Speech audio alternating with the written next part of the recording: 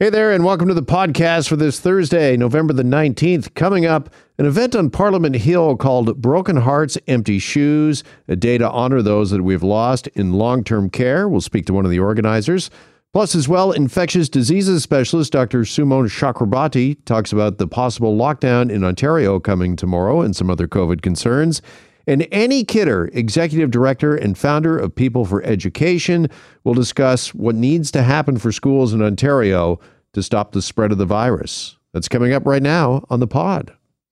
Okay, as concern continues to rise about long-term care, not only in this province, but right across the country, it has manifested itself into a demonstration today called Broken Hearts, Empty Shoes. Melissa Miller is with the organization, and she joins us now for more on this on Global News Radio 640 Toronto. Melissa, really appreciate your time today. Thanks so much for joining us.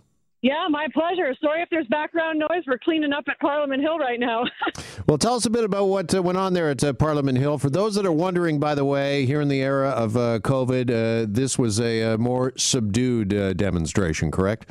Yeah, so that's why we called it Broken Hearts, Empty Shoes, because we couldn't have, a big protest, thousands of people demonstrating in order to push the government for national standards. So we ended up laying out 2,000 pairs of empty shoes on the lawn of Parliament Hill, one pair representing 4 residents of long-term care homes that died in Canada during COVID-19. And so we had NDP leader Jagmeet Singh speak, and we had 2 Liberal MPs speak, and we had we heard from the president of the Quebec Nurses Association, who gave a really heartbreaking account of what her experience was like as a frontline worker at the beginning of the pandemic. So it was a pretty moving day, and we paid homage and honored those that we've lost needlessly in long-term care homes. Yeah, what has the reaction been like online? Because you were streaming this as well, correct? Yeah, so, people had some pretty emotional reactions. It was pretty moving, and everyone was sharing their own stories. I think there isn't a person in this country that isn't affected in some way, shape, or form by what's going on in our long-term care homes right now. We've all got parents, grandparents, and if we don't have someone in a long-term care home now, we probably will in the future. So it's a pretty scary situation right now. Yeah. What is the immediate fear? Is it just that COVID seems to be in long-term care once again, and we haven't sadly learned the lessons of the first wave? No, actually, obviously, yes, but this, COVID has only highlighted the longstanding systemic issues that have been in long-term care for years, decades even. So, families and frontline workers have been sounding the alarm for as long as those issues have been issues, and no one was paying attention. So COVID-19 highlighted these issues, and now they've made it impossible to ignore. So that's, brought everything front and center. Now people are paying attention. So we thought, you know what? Now's the time to act. Now, you say that your organization and part of the demonstration was a call for and the need for national standards. Just exactly what would you like to see from the federal government? Just what sort of standards do we need put in place? Yeah, standards first and foremost. We need an end to the for-profit model of long-term care. When people are making money, being paid out dividends, turning a profit, while others are dying under the care of those individuals, it's a problem.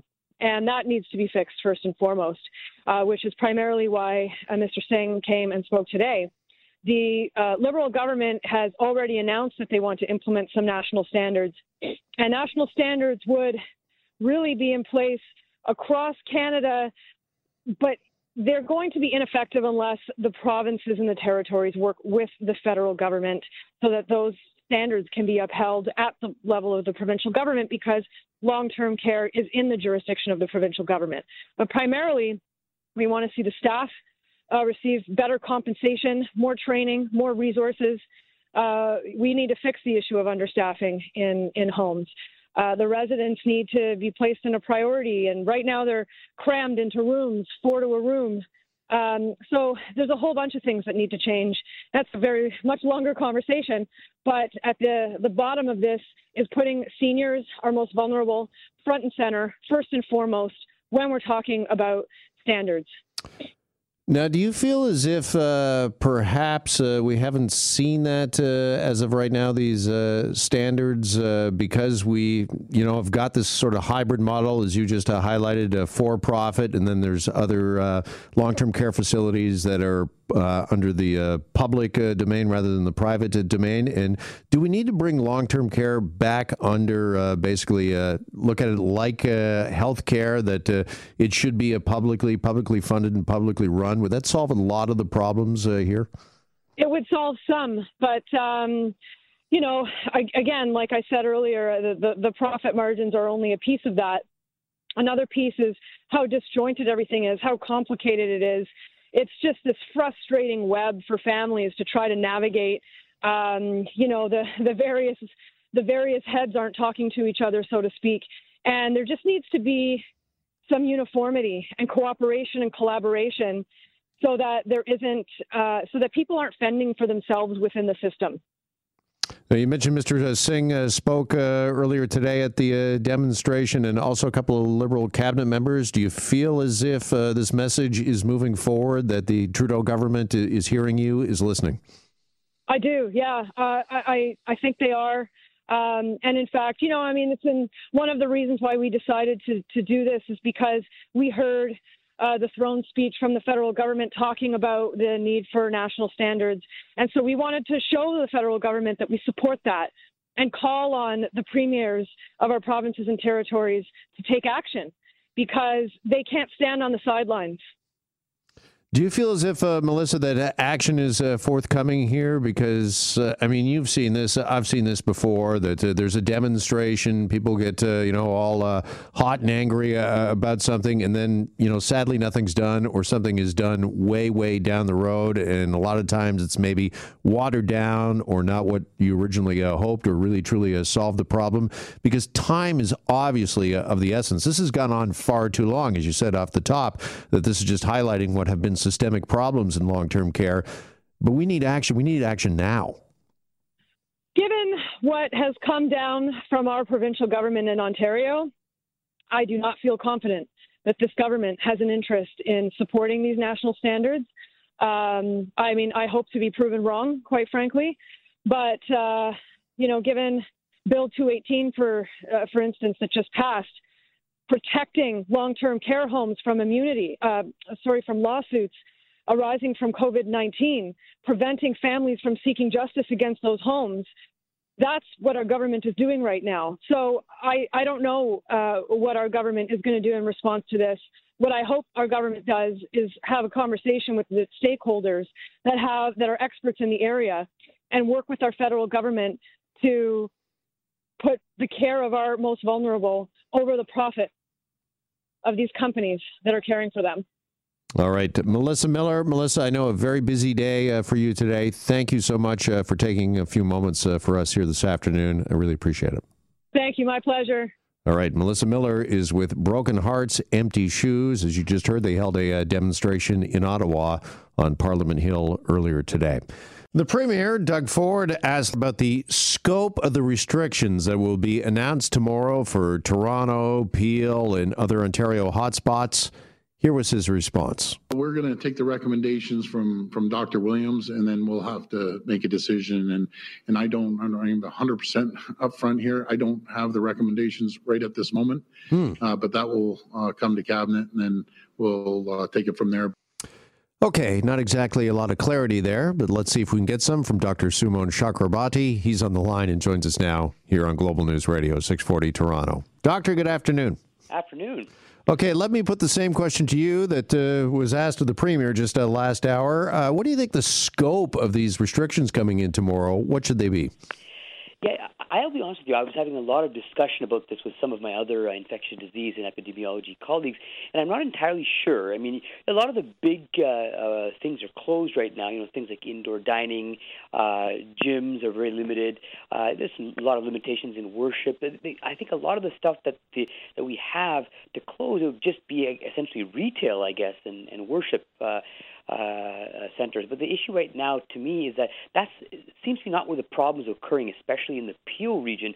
And I'm not sure how much of an effect a broad brush lockdown will have in this regard. Yeah, I thought the same thing when this was announced the other day is what more can we possibly close? And then I thought, just because out front of my window right here, we've got two major construction projects underway. I mean, are they going to be allowed to continue like last time? Should they be shut down? I mean, it is really hard to, kind of pinpoint or figure out what exactly is going to be closed. Do you think that there's a lot of people listening right now in Toronto, Peel, York, that might not be going to work starting next week? Possibly, yeah. I think that of what is left that's open, we might certainly see a blanket closure. For example, there's a tennis facility that I go to, and that might be closed. But again, I think that it is a situation where you're trying to squeeze that last drop out of an already squeezed lemon. And what we're seeing in the pattern of transmission is a lot of it is occurring in essential areas where it's very difficult to close that. So, for example, a food processing plant, and then amplification that's occurring in multi-generational households. These are things that are structural issues that you can't correct very easily. So right now, I'm not certain that a lockdown is going to make a huge difference, though I understand why they're thinking about doing it to try to get whatever you can to reduce the cases in the next month. Should we be focusing on where the problem is and just exactly where is that? Is it social gatherings, and is it even possible to clamp down on those? Yeah, and I think that has been a theme across Canada, these indoor gatherings, whether it's a party, of course, but also things just like getting together for play cards, dinners, that type of thing. And, to be honest with you, it's very, very difficult to clamp down on that. And I can understand breaking up a party of 200 people, but how do you stop, 1,000 people who are, in the house with eight people, 9 people? You can't have bylaw officers going to everybody's door, and I really don't think you should. So that's the one thing. But the other thing, too, is in the workplaces, there are some ways you can go around that, including having paid sick leave for people who are otherwise very afraid to come forward to get tested because they know that if they're positive, they're financially unstable and they would have to be off work for several days. Do you think we should have a circuit breaker style lockdown? I know that's been discussed particularly out west, but is that something that maybe the province of Ontario or at least hotspots could benefit from? One of those very heavy on limitations but short on time frame lockdowns. Yeah, and I think that that's what would be happening in this lockdown that is potentially going to be put in tomorrow. But again, you can't close certain essential things. Right, and I guess you could try to close a food processing plant, but then we'd all starve. And I think these types of things have to be grappled with. So again, it's probably going to be short. Probably, I'm guessing 28 days. I'm really anxious to see what they're going to bring in tomorrow. Okay, gazing into your crystal ball, though, again, do you think it's going to be retail? It is going to be places of worship? Those are going to be the areas that we'll see further restrictions? I think so. I think that these are kind of like the last places that are standing still. And in the fact of going back to what we saw in the springtime, that's what my guess would be. All right. In the springtime, of course, schools were closed. They will not be this time. There will not be an extended winter or holiday break. That was announced the other day by the education minister. Yet interesting, in New York State, just south of us, of course, over the border, all public schools have been closed there.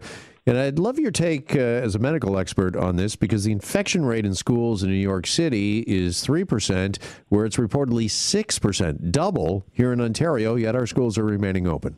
Yeah, it's interesting when you look at our schools that, yes, there are cases of COVID around the schools, but it's kind of a bunch of cases that are spread out among a lot of schools. You're not seeing a lot of change of sustained transmission. There have been, but it's quite minor in that regard.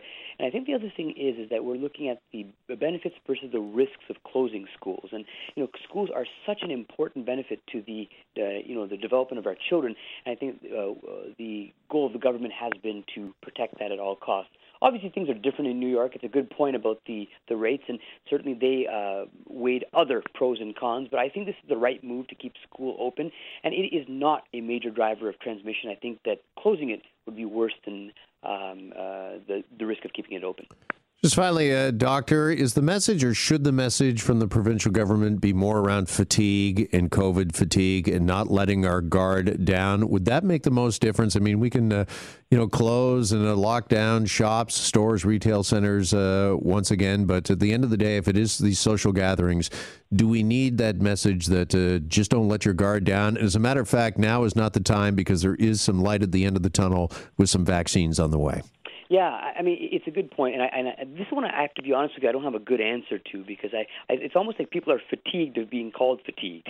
It's a tough situation, but yeah, like no matter which way you cut it, this has been going on for 10 months, and it's been such a change from our daily lives. I understand why people feel the way that we do, but we really still have to kind of stick together. We're almost there, but we just don't want to be in a situation where we have uncontrolled explosive spread when we're trying to be rolling out a vaccine. All right. Meanwhile, we'll wait for the announcement tomorrow. Dr. Sumon Chakrabarti, appreciate the time as always. Thanks so much. Always glad to be here. Thanks so much. As we know, the schools in the province will remain open and they will not take an extended break during the holidays. Did we make the right decision? Let's ask education expert Annie Kidder. She's with People for Education and joins us now here on Global News Radio. Annie, good afternoon. Good afternoon, Jeff. Okay, as you well know, COVID numbers, they've been on the rise. So was it the right call to keep students in the classroom? Oh, if only I knew, one definitive answer to anything right now. It is really hard to know. There definitely were mixed opinions. The head of the directors of education in Ontario did say, let's keep schools closed. He didn't say give kids another week of holidays, but do online learning so that schools stayed closed for 2 weeks after the Christmas holidays, just in case anybody was irresponsible, that it would give them time to know, or whatever, came in contact with anybody with COVID, that they needed to stay home. It seemed sensible on the face of it, but I am not an epidemiologist or a scientist or a doctor, and I think, that is who we have to listen to right now. I think that for a lot of people who, again, not epidemiologists or scientists, it's looking at the community spread and going, we've really got to do something about that it is important to try and keep schools open. But if we're going to keep them open, we have to bring the numbers down that are spreading in communities. Well, it was around this time yesterday that New York State, they announced that they're going to close their public schools starting today. So it was very little, if any, notice for parents there. Their infection rate is roughly half of what is in our schools right now. We're nearly double. So should that give us pause for thought, do you think?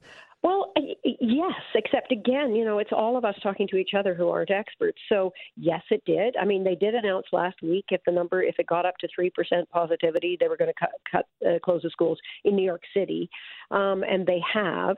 Now, again, I am not an expert. It's very, very dense. So it may be that there's more spread in schools. I think the other thing that's really hard right now is that we actually don't even know in Ontario where 40% of the cases are coming from.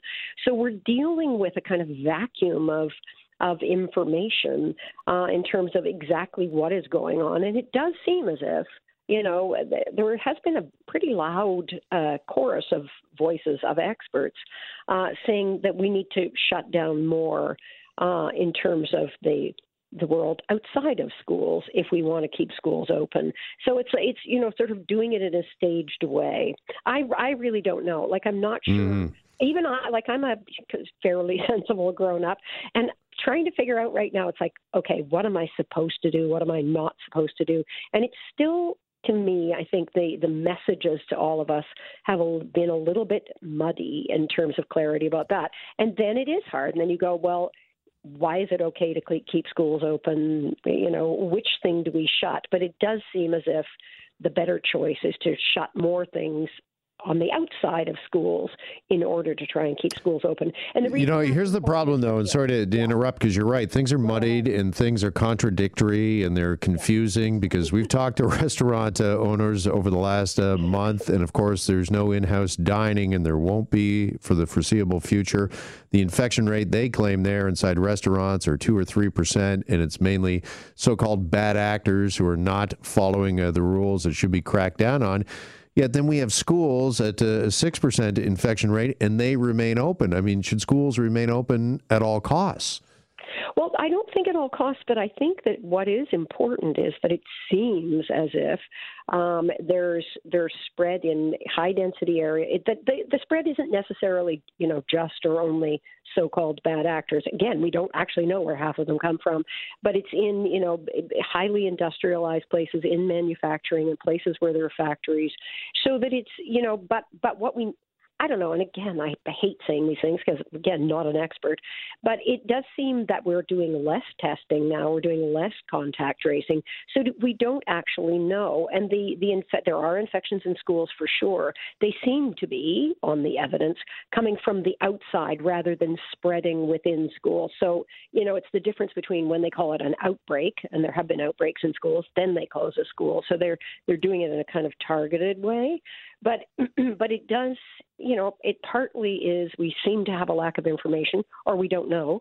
There seem to be a lot of non-disclosure agreements, so we actually can't hear what public health is saying to the province. But it's, that's the part that's worrying, I think, that, knowing what the clear plan is. And it was, to me, as just a human being, it did seem kind of easier in the spring when it was like, this is a total absolute emergency. We're locking everything down. Nobody go anywhere.